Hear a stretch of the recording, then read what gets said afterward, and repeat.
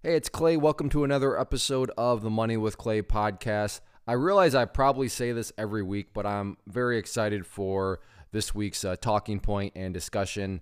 But it's true. I love to do these podcasts, and it's always very humbling and honoring whenever I hear from people out there that listen to them and that give me feedback or suggestions, or sometimes even a little critiques, which still very honoring and humbling because I appreciate those people not only listening, but also taking some time out to say, hey, I enjoy all this, but maybe you could try that, or maybe you could focus on that.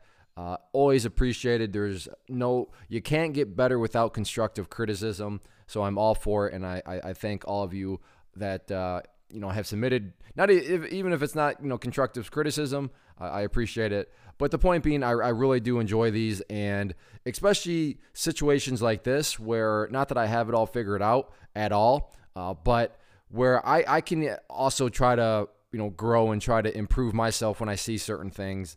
And sometimes we're all at different, path or different points in our journey. And in many senses, maybe I'm a little bit ahead of other people, but I don't say that in a I'm better than you type of way. I just say it in I just happen to be at a different location, just like with whatever your skill set may be.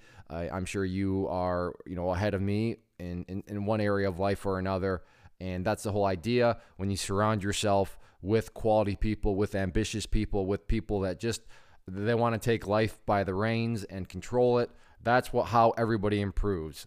I'm not better than you. You're not better than me, but we're the same in the way of our ambition. We're the same in the way of our thought process. And that is exactly why over and over again, I am always talking about and questioning, who are you surrounding yourself with? I surround myself with people I respect. I surround myself with people that I consider winners. And like I said, all my friends, all my, my sphere of influence. I mean, we're all going about, different pathways, but we're still on the same mountain, and we're still of the same mindset. And that's why, we can all help each other out in different ways, offer up different bits of advice.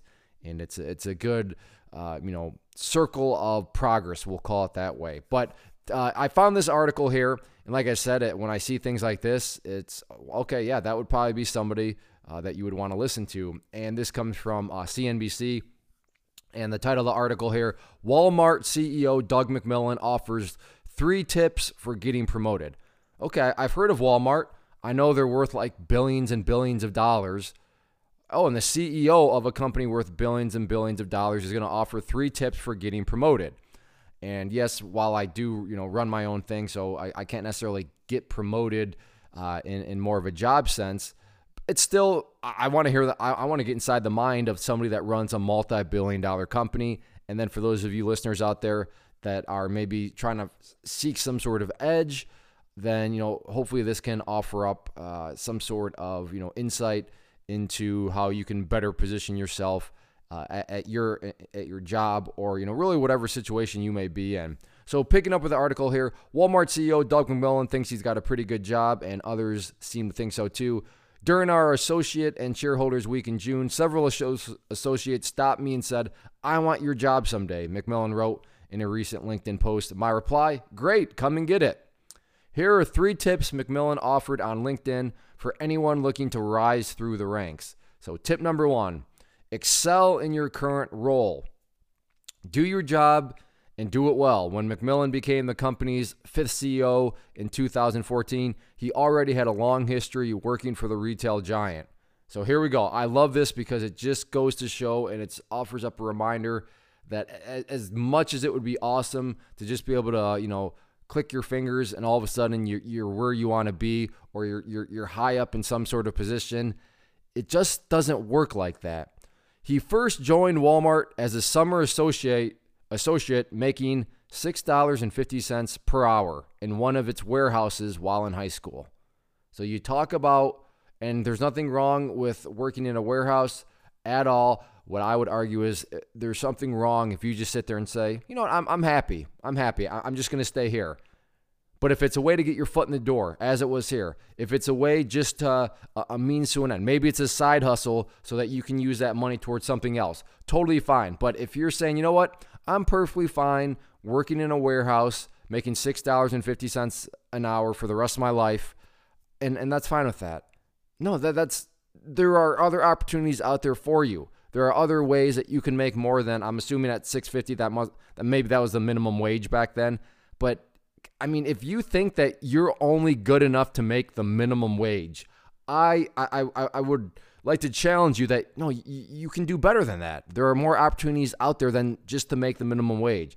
Well, I don't have any other skill sets. That's fine. You actually just took the biggest first step. You admitted that you don't have any other skill sets. So now you can take the next step. Well, what skill sets can you get? Can you acquire? Can you learn that'll then propel you to where you want to be? So he started $6.50 an hour in one of its warehouses while he was in high school. He then moved up to an assistant manager, then a buyer in merchandising, and then he eventually became CEO of Sam's Club, which is a part of Walmart, and then ran Walmart International. I mean, how many steps was that? I'm pretty sure that there was maybe some in-betweens there too. But actually, I'm curious. So he worked in the warehouse. He moved up to an assistant manager, buyer in merchandising, that's 3, became CEO of Sam's Club, that's 4, and then ran Walmart International, that's 5. So 5 steps. So you know at minimum there was 5 steps from where he started to where he is right now. So this little section closes out. Getting the job you want always starts with excelling at the one you have, McMillan says. And not that that's groundbreaking advice, but yeah, I mean, it amazes me how people are like, I'm not making any progress. And well, usually it goes like this from my experience, just listening to people that, so you hear them talk about they're at work and they're, so I'm watching YouTube videos or this, that, and the other. And you're like, wow, that kind of sounds like a nice job because all you're doing is like surfing the internet the whole time. You're on social media. And then you have to do maybe like a little bit of work, and then you go back to surfing the internet and YouTube and social media, and then you do a little bit of work. And can you relate to that? Have you ever heard anybody where they describe kind of their day? How did work go? It is what it is, And then they start to describe it like, do you even actually work at your, like, what is the point of your job? And you just get the feeling that they're at work, quote unquote, but they're not actually doing work. They're not actually making anything happen. Or maybe a better way to put it, you get the feeling, wow, that person is doing like the bare minimum. I mean, they're literally doing the bare minimum to get by, to not get fired. And that it is. And then and then later on they're talking about, society or my job or my employer or just, insert blank, something is holding them back. It's really hard to get ahead. They're not getting any promotions. Their benefit package is just nothing. And you kind of just question, well, don't you remember like last week or yesterday or 5 minutes ago when you were just sitting there and basically describing that you as an employer are not excelling at your job? You're not doing anything that's really, you're just not excelling at your job. So as much as it seems kind of obvious, if you want to get promoted, you got to excel at your job. A lot of people, they overlook it or they don't care, and then they decide to just still play the victim card or complain about stuff, even though, like I said, you listen to them and their previous description of themselves at the job doesn't really, if you were the employer, you're saying, well, the way you describe it to me, the way you describe your actions, I would never promote you. I would never. So go above and beyond. Don't just do the bare minimum. When you are at work, ask yourself, is there anything else that I could be doing right now besides being on social media? Which leads us perfectly into the next point. Be a team player. For McMillan, who played point guard on his high school basketball team, this one comes naturally.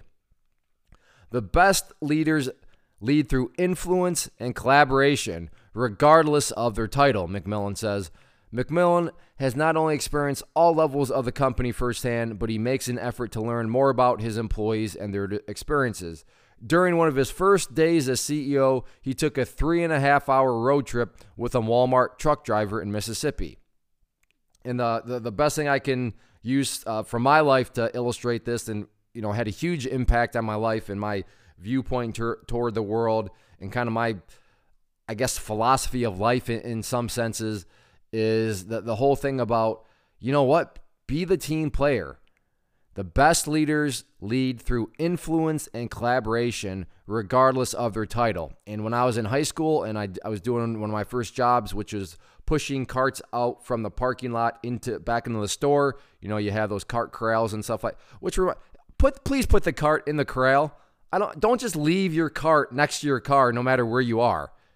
That's it. As someone that used to put the carts back to where they are, I really appreciated the people that took the time to take maybe 10 extra steps, maybe 10, 15 extra seconds out of their day to just return the cart to the corral.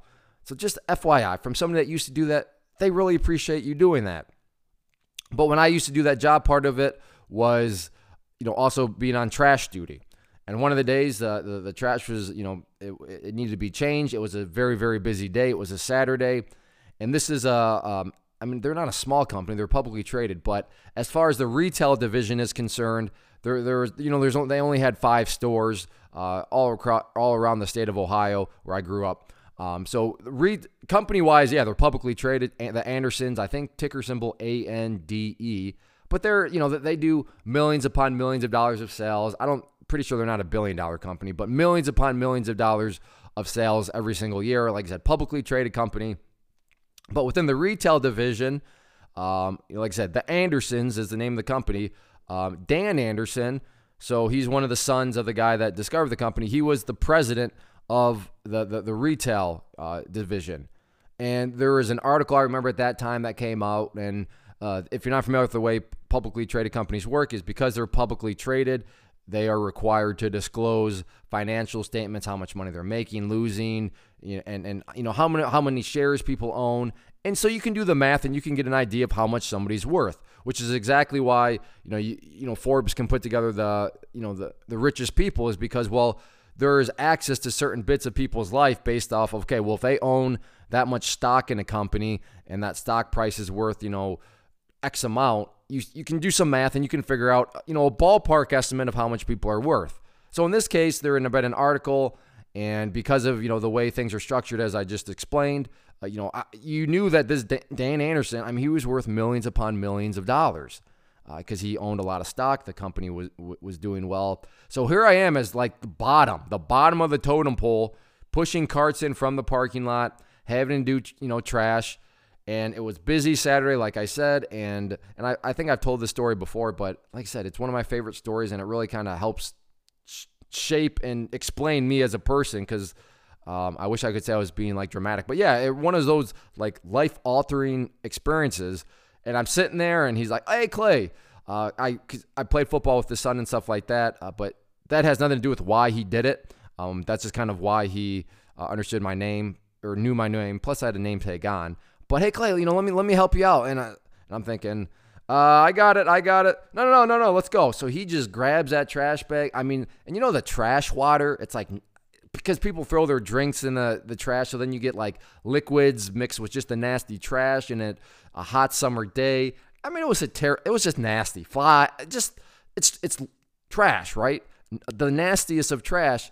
And he's grabbing it and he's getting it on his hands, and all I could think the whole time was, I just remember like seeing the article not that long ago. This guy's worth millions of dollars.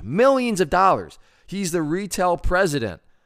And here he is helping like the lowly person, me, with the trash. If that's not leadership, if that's not just leading through influence and saying, listen, I'm in it with you. I'm not too good enough. You need some help? Let me know. Let's get to it. Then I don't know what is. So McMillan here absolutely nails it, because that's what Dan Anderson was doing, and it inspired me as an employee, and it inspired my entire life to just, remember, you're never better than anybody else. You got to always be willing to help somebody else out, and that's what he was doing, and it's always stuck with me ever since then. And then number 3, and this is what I think is the most beneficial and the most impactful from a practical perspective, because if you put yourself in the other person's shoes, you really see how this would work out. But it says, tackle a challenge.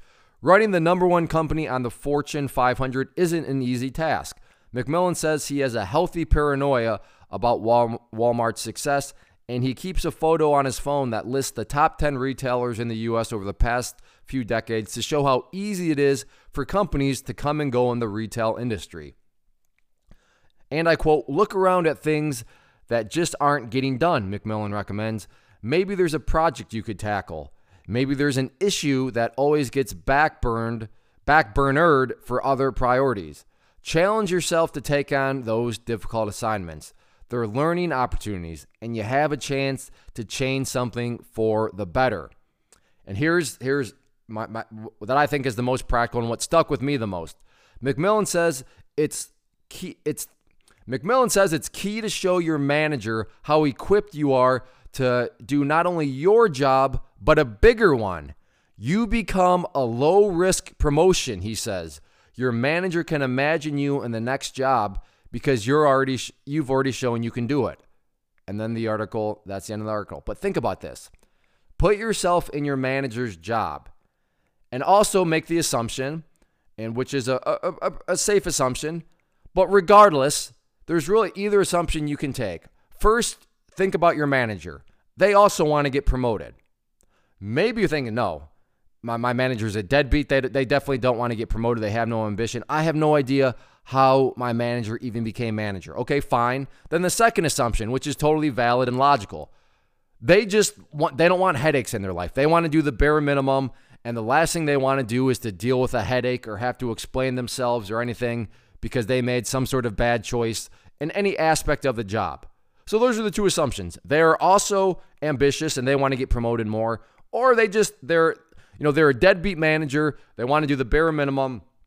So therefore, the very last thing they want is any drama in their job. They just want to be able to show up at work, go on social media, and not have to worry about anything else, not have to explain themselves, not have to have anybody question them. So in any of those two situations, think about it. If you show that, you know what, I'm a low risk promotion. If you promote me because, managers are going to be tasked with, okay, somebody needs to be promoted. Who are we going to promote? Well, that falls on somebody, some sort of manager. So instead of looking at it as a low risk promotion, how about let's call it a low drama? Meaning for that manager, let's just go with, they're being the deadbeat. Who are they going to want to promote? Somebody that they think is going to cause people to say, hey, why did you promote that person? They're terrible. And now all of a sudden, I have to get off social media. I have to explain myself. Or maybe I'm at risk of, now maybe they don't think I'm a very good manager because I don't know how to recognize talent. I don't know how to actually promote people that should be promoted because I just promoted somebody that didn't work out. Or do you think they're like, wow, if I promote that person, they're safe. They're going to allow me to stay on social media because nobody's going to come questioning my decision. They're like the low drama choice. That's kind of a no-brainer choice. I mean, think about it. If you make yourself the low drama choice because you prove that, if you pick me, don't worry. Nobody's going to question you. If anything, people are going to be like, oh, wow, maybe we should promote that manager because they identified that person to promote. Wow, they have an eye for talent. Do you see how that works? That's why that really is such a good way to look at it. That McMillan says you become a low risk promotion. Again, how do you do that? By saying, hey, I see that needs to be done. I will go and do it. Wow, really? Okay, well, nobody else wanted to do that because it's considered pretty difficult. And I get it, but I want to tackle it. And what did he say? What do you say? So the difficult assignments, to tackle those difficult assignments. And then he says they're learning opportunities. And then he says, and you have the chance to change something for the better. Okay, but we'll put all aside the rah-rah stuff. But just look at it as a learning opportunity. A big challenge, and you get to learn. Because, you may fail, but at least you're going to know, okay, well, that didn't quite work. But yet think about it, but you do still have the safety net of, well, at least that person tried. If I'm looking at, at a situation, now there is a line in the sand. It's like, okay, was that a very prudent choice on your part? Should you have ever even tried that? Or if it's, I want to do that, and it's fail. It's a fine line, but the general idea that, the general framework of the decision is, hey, you know what?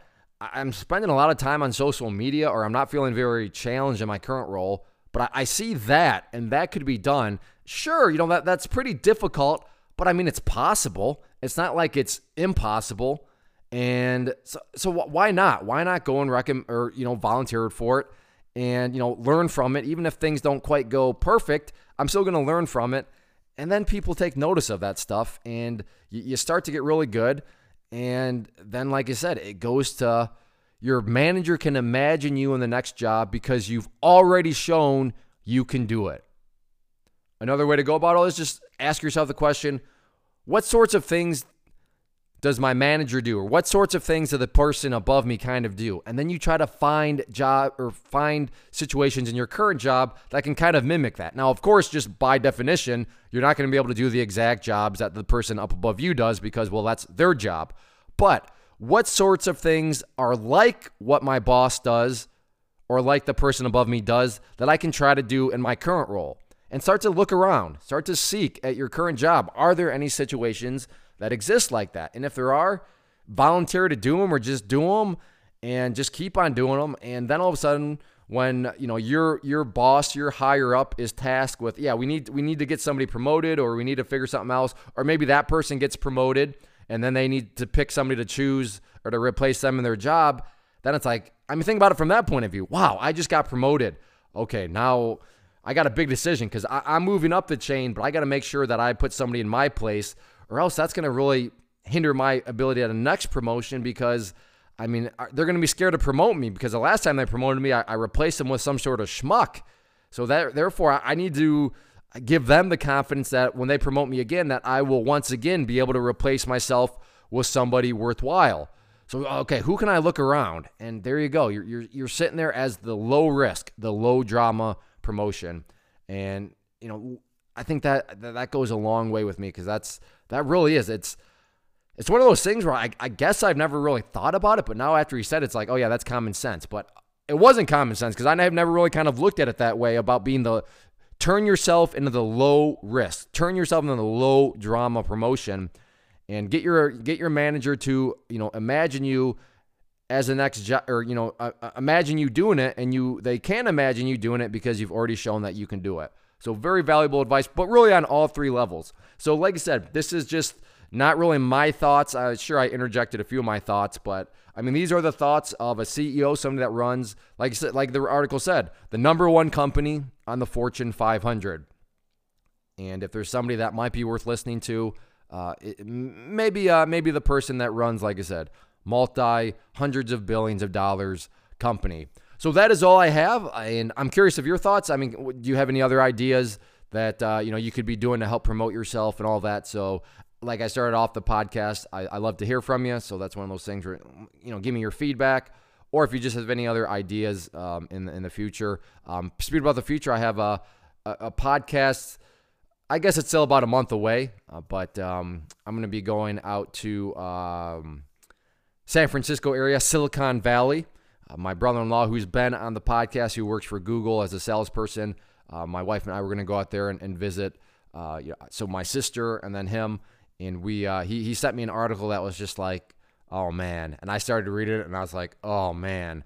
And so we decided, we're going to do a podcast together again and just talk about the article, but in person. So when I go out there, we're going to get it recorded. But like I said, that's still about a month away. So, but I am very excited for that, given I'm already talking about it a month out. But that's all I have for this week. Take one of those points, take all three of those points, get out there, turn yourself into the low drama choice, the low risk choice. And, I'm very, very confident you'll be amazed at how things start to change in your work setting. So get out there and put that axe to the grindstone. Thank you so much for hanging out and listening. Before I go, I want to just make your attention to a few things. First off, if you enjoyed the show, then make sure to help us out in the iTunes, especially if you could leave us a rating. That goes a long way and just assists me in getting the word out there, and I genuinely would appreciate it. Second, if you find yourself either in debt or just feeling like your personal finances are kind of out of control or could be much more efficient, then I would encourage you to go to moneywithclay.com and check out the Slab Money Method. That is the course that I put together as a former process engineer that outlined every single step by step, with documentation, with forms to fill out. That'll put you on the path, the exact path I used to pay off $163,000 of debt and get myself to the point where not only am I debt free, but I am now able to build wealth and build wealth in an efficient manner. So if you're curious and interested in that, again, moneywithclay.com, and that is the Slab Money Method. And no, this is not all some massive sales pitch when I say that it works. It truly does, and I back that up with more than words. My action behind those words is that course comes with a 1-year money-back guarantee. So if you try it out and you're not making any progress, you're not seeing any progress, then I will refund you the cost of the course, which is very minimal to begin with. And then finally, make sure to check us out on social media. Facebook, Instagram, just look up for Money with Clay and you will see us there. Again, thanks for hanging out. I'll see you back next episode.